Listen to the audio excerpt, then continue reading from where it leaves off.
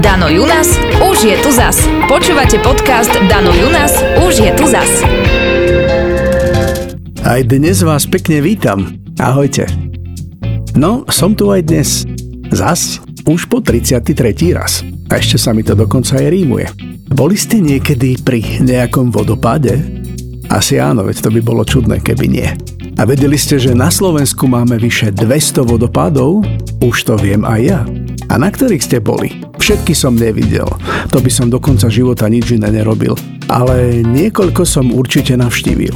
My sme ako deti so sestrou a s rodičmi chodievali často do prírody. A vodopády sú pre mňa jednou z najkrajších spomienok. Prvý vodopád, ktorý som videl ako 6-ročný, bol Bránkovský vodopád v Národnom parku v Nízkych Tatrách. Je viac ako 55 metrov dlhý a je asi jedným z najvyšších vodopádov na celom Slovensku. Nájdete ho pri vstupe do Revúdskej doliny a najľahšie k nemu prídete z oblasti, myslím, že sa to volá Podsucha medzi Ružomberkom a Donovalmi.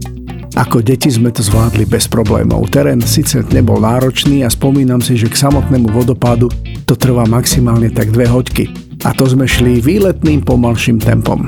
Boli sme tam v zime a nechápal som ako 6-ročný chlapec, že vodopád netečie, ale ľadová stena plná cencúlov ma doslova očarila a medzi tým nám náš tati vysvetlil, prečo voda netečie. Kľacký vodopád v pohorí Malej Fatry som objavil už ako dospelák, keď som do Turčianskych Teplíc chodil za frajerkou. Voda tam padá asi v 30-metrovom spáde, ale samotný vodopád je skoro vo výške 1000 metrov. A zaujímavé na tomto mieste je, že sa tu zachovali pozostatky starej pralesnej flóry, ako na jednom z mála miest na Slovensku. Medzi vodopády, ktoré sú uznané za národné prírodné pamiatky, patrí aj vodopád Bystré, známy pod označením vodopád Bystrého potoka či vodopád Bystrô. Leží na južných svahoch Polany na strednom Slovensku pár kilometrov severne od obce Hriňova v Detvianskom okrese. Jeho vznik zapričinil lávový prúd v tektonických puklinách, vďaka ktorému môžeme dnes obdivovať tento 23 metrov vysoký vodopád, jeden z najmohutnejších v celej Slovenskej republike. Najlepší prístup k vodopádu Bystré máte od horského hotela Polana, odkiaľ vám túra k vodopádu a späť zaberie zhruba 2 hoďky.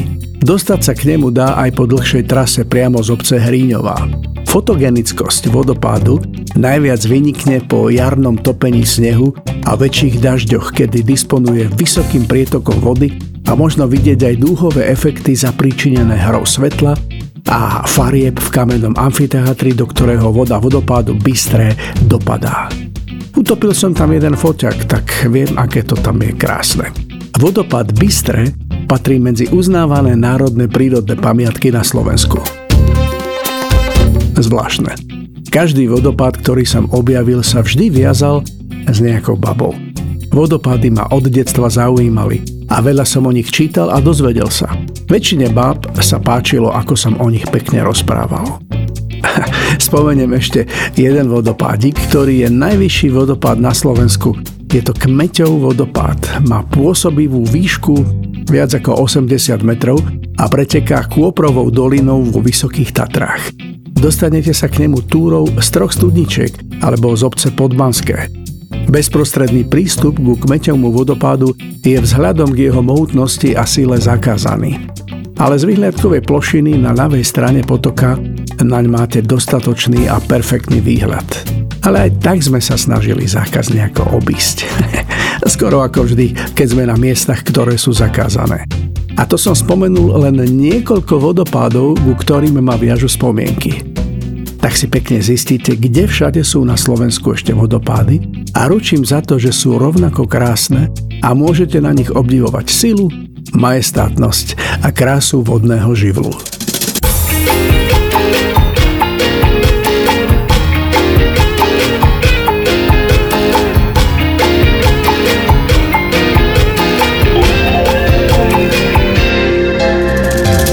Rád by som ťa stretol v daždi, v letných šatách rozpitú, keď ti voda voda steká po stehnách. Rád by som ťa stretol s dažďom, videl ťa v ňom rozkvitnúť. Keď sa smeješ nahá v dúhe, kvapky na perách. Chcel by som ťa stretnúť s dažďom, krásne mekú pripínuť, milovať sa s tebou na strechách. Stačila chvíľa a je nezvestná, dažďová víla spolu s mrakmi sa mi skrýva. Vždy to takto býva, zostal mi len jej mokrý tieň, na slnku vysychá. Stačila chvíľa a je nezvestná, dažďová víla spolu s mrakmi sa mi skrýva. Vždy to takto býva, zostal mi len jej mokrý tieň, na slnku vysychá.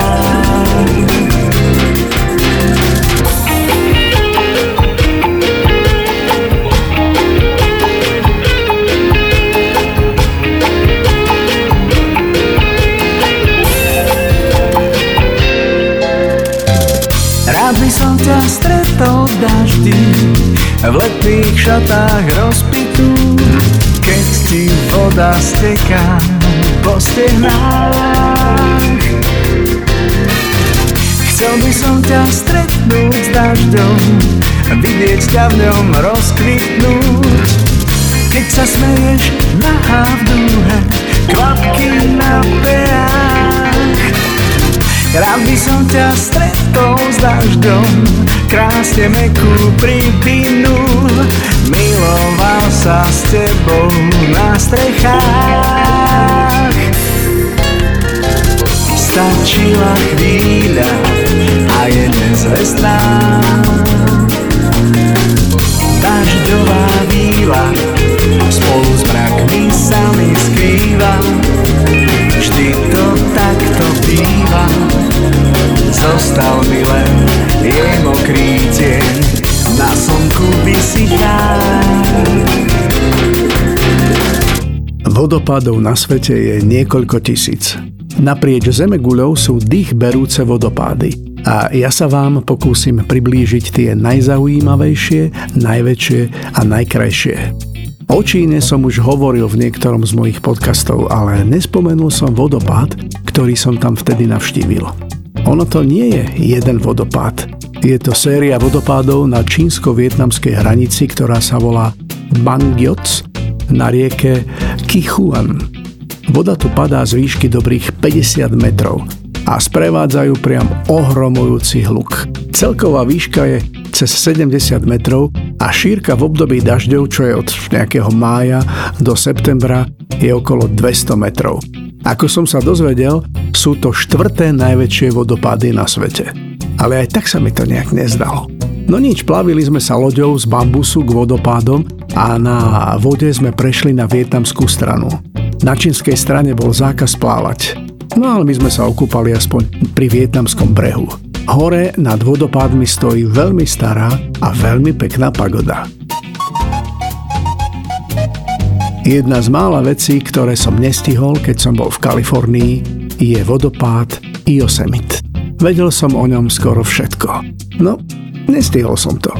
Je to jeden z najvyšších vodopádov v celej severnej pologuli.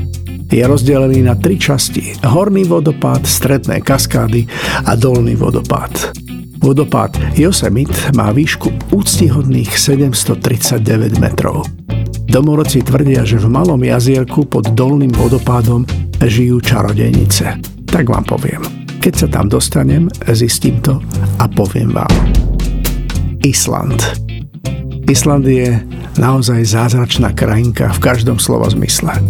Viem si tam predstaviť žiť. Zhodli sme sa na tom s mojou nežnuškou.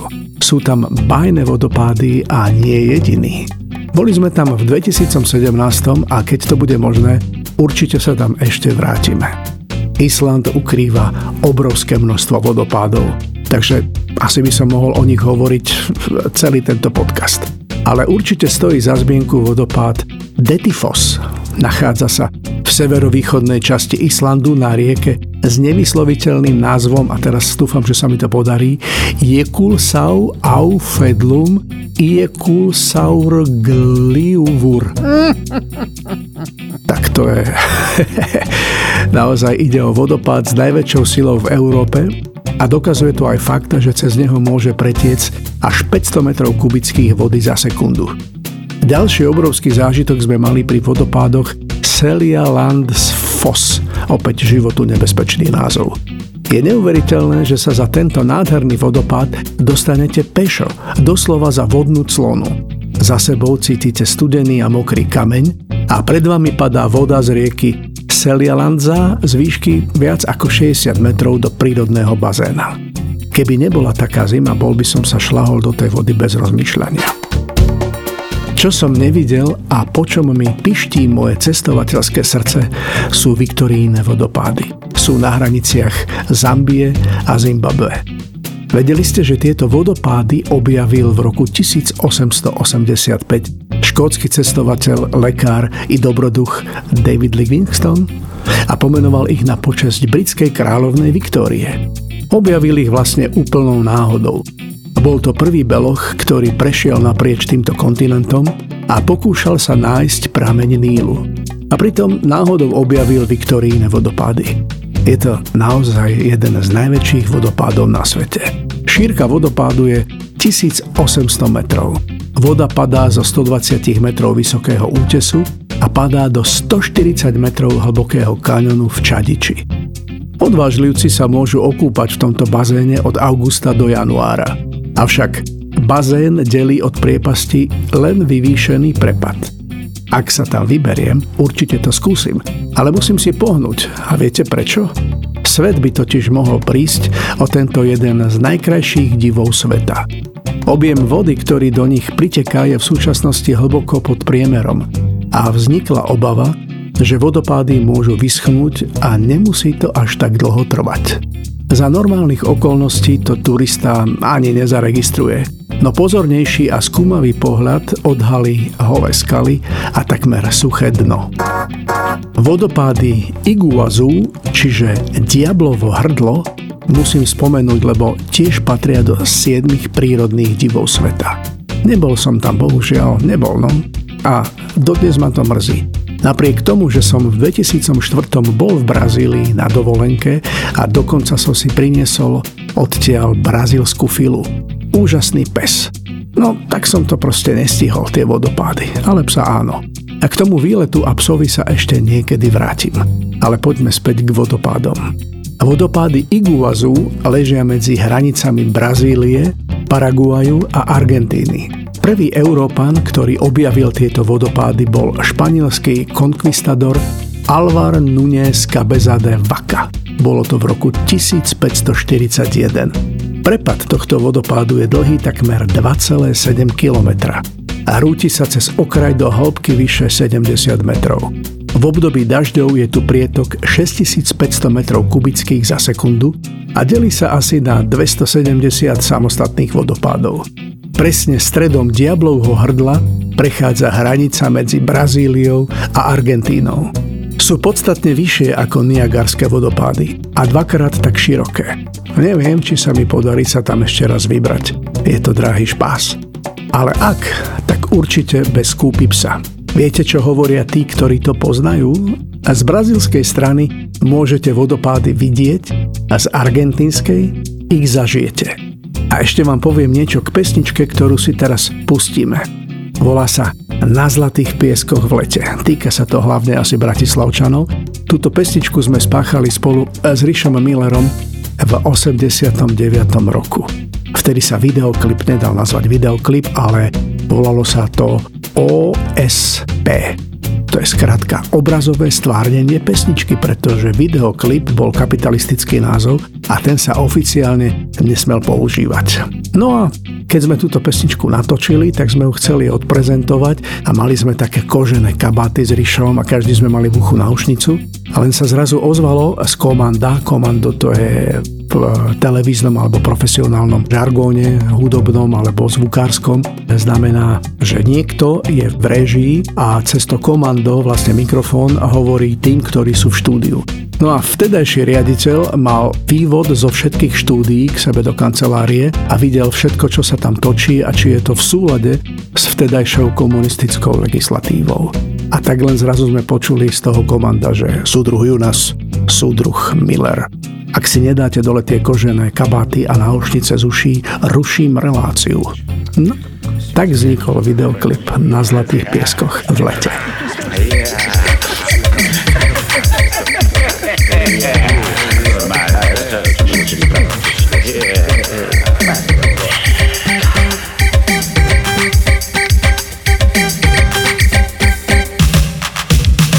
Na zlatých pieskoch v lete ľudia v novom úplete sa pečú. Cenovne hranolky kečup. Pri bufete poďme, rada ľudí s medom bedne. Neprepínajte sa, skoro s nimi zašľapli dieťa. Pravím dvakrát Coca-Colu, čašník na to, že mám smolu. Došla.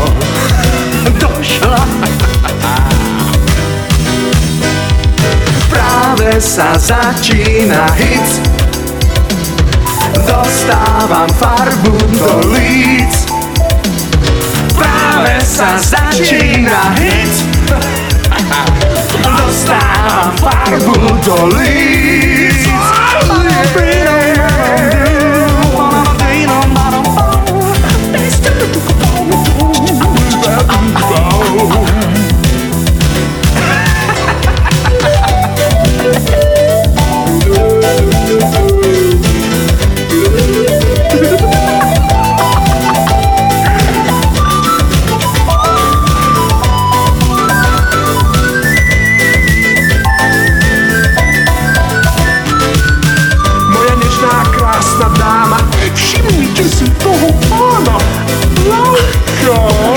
Ukážte.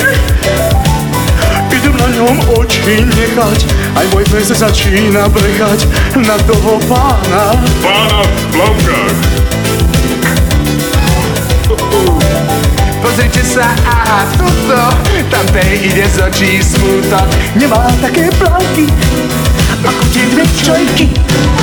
Povedz dvakrát Coca-Colu, čaštík na to, že mám smolu v plavkách.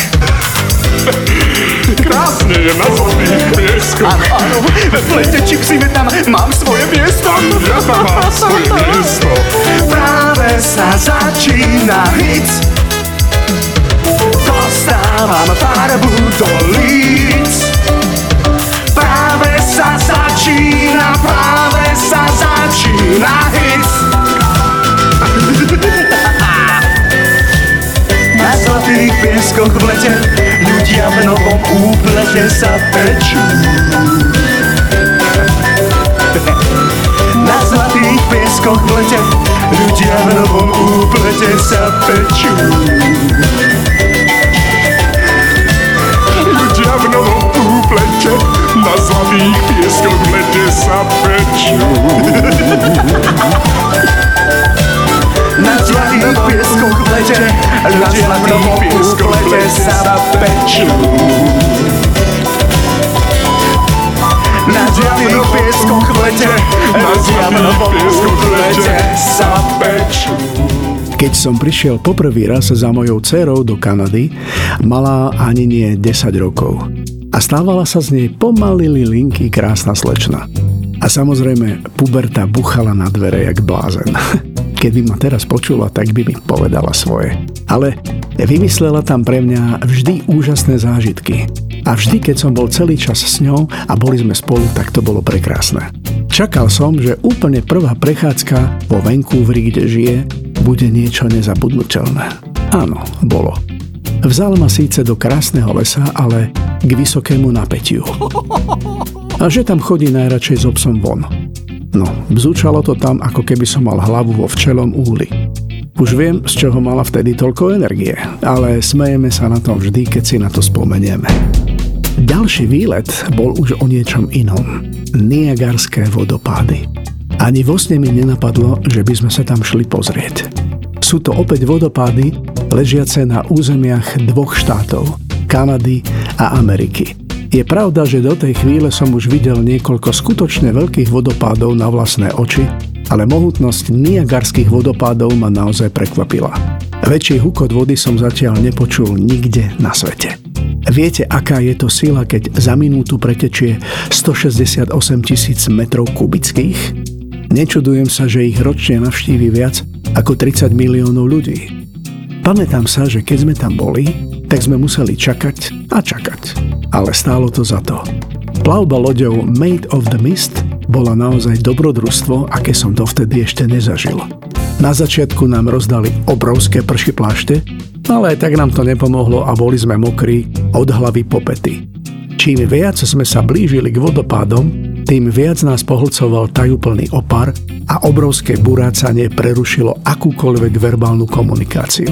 Tak ma tá moja dcéra vtedy objala plná obáv a ja som sa neskutočne tešil, že je pri mne, asi ako každý otec. Avšak za padajúcim šialenstvom sa ukrývala naozaj čarovná jaskyňa. Volá sa Cave of the Wind, jaskyňa vetra. Na moment som zabudol, že som v Kanade či v USA a presunul som sa v pocite mnoho rokov dozadu, kedy sa ľudia ešte neopovážili pokoriť prírodu. Táto jaskyňa je doslova oáza pokoja. Ak sa vám podarí zostať na Niagarách do večera, vodopády zahalené hmlovým závojom pôsobia priam magicky. Svetelné lúče každý večer premenia toto miesto na nádhernú farebnú rozprávku. Som sa normálne nechal uniesť, čo? Ale poviem vám, bol to pre mňa najkrajší zážitok zo všetkých návštev Kanady. Myslím, že najväčší vodopád na svete sa javí byť Salto Ángel de Venezuela, anielský vodopád. Tam som nebol, bohužiaľ. Ale veľa som si o ňom pozisťoval a pripravil sa na to, že raz tam pôjdem. Určite si pozrite film od bádateľa, cestovateľa, filmového režiséra a skvelého človeka Pavla Barabáša Salto je kráľ. Tam sa dozviete všetko. Že vodopády objavil americký pilot a dobrodruh Jimmy Angel v roku 1935, že meria 979 metrov, že patrí do svetového dedičstva UNESCO, že je 15 krát vyšší ako Niagarské vodopády, kde som bol, že sa tam nedá tak ľahko dostať, lebo leží uprostred dažďového pralesa, že... Ja čo vám budem hovoriť? Pozrite si film a choďte sa tam pozrieť. Vodopádov je na svete viac ako húb po daždi. A verte mi, že mnohé stoja za to ich vidieť. Ale aj tak mi moja zvedavosť nedovolila prestať bádať a zistil som, že existuje ešte jeden vodopád na svete, ktorý predčí svojou obrovitosťou všetky doterajšie. Je 3-krát väčší ako Angelov vodopád a má viac ako 3500 metrov, no smola je, že sa tam nikto z nás nepôjde asi nikdy pozrieť. Vodopády totiž objavili vedci pri skúmaní, a teraz dobre počúvajte, oceánskeho dna. Vodopád Dánskeho prielivu, tak ho nazvali, oddeluje od seba Grónsko a Island. A tento vodopád vzniká v dôsledku miešania studenej vody zo severu a teplejšej vody z juhu. V útrobách Dánskeho prielivu sa nachádza hlboká podmorská úžina.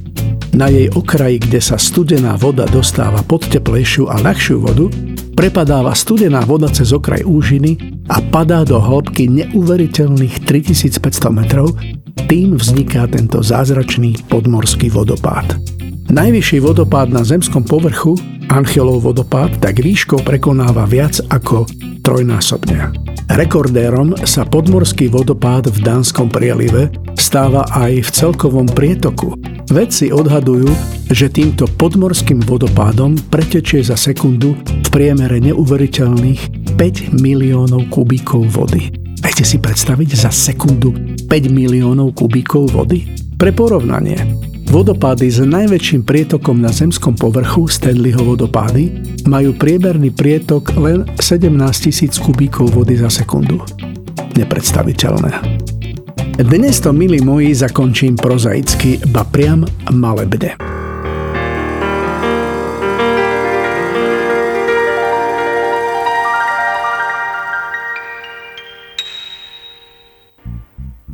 Od krásy a majestátnosti až po nesmiernu silu sú vodopády jednou z najúžasnejších súčastí prírody a nášho života.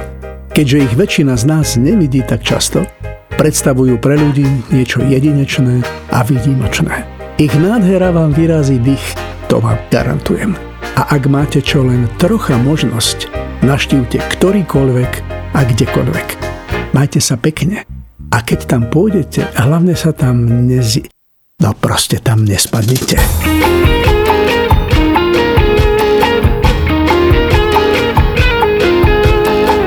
Dano Junas už je tu zas. Počúvate podcast Dano Junas už je tu zas.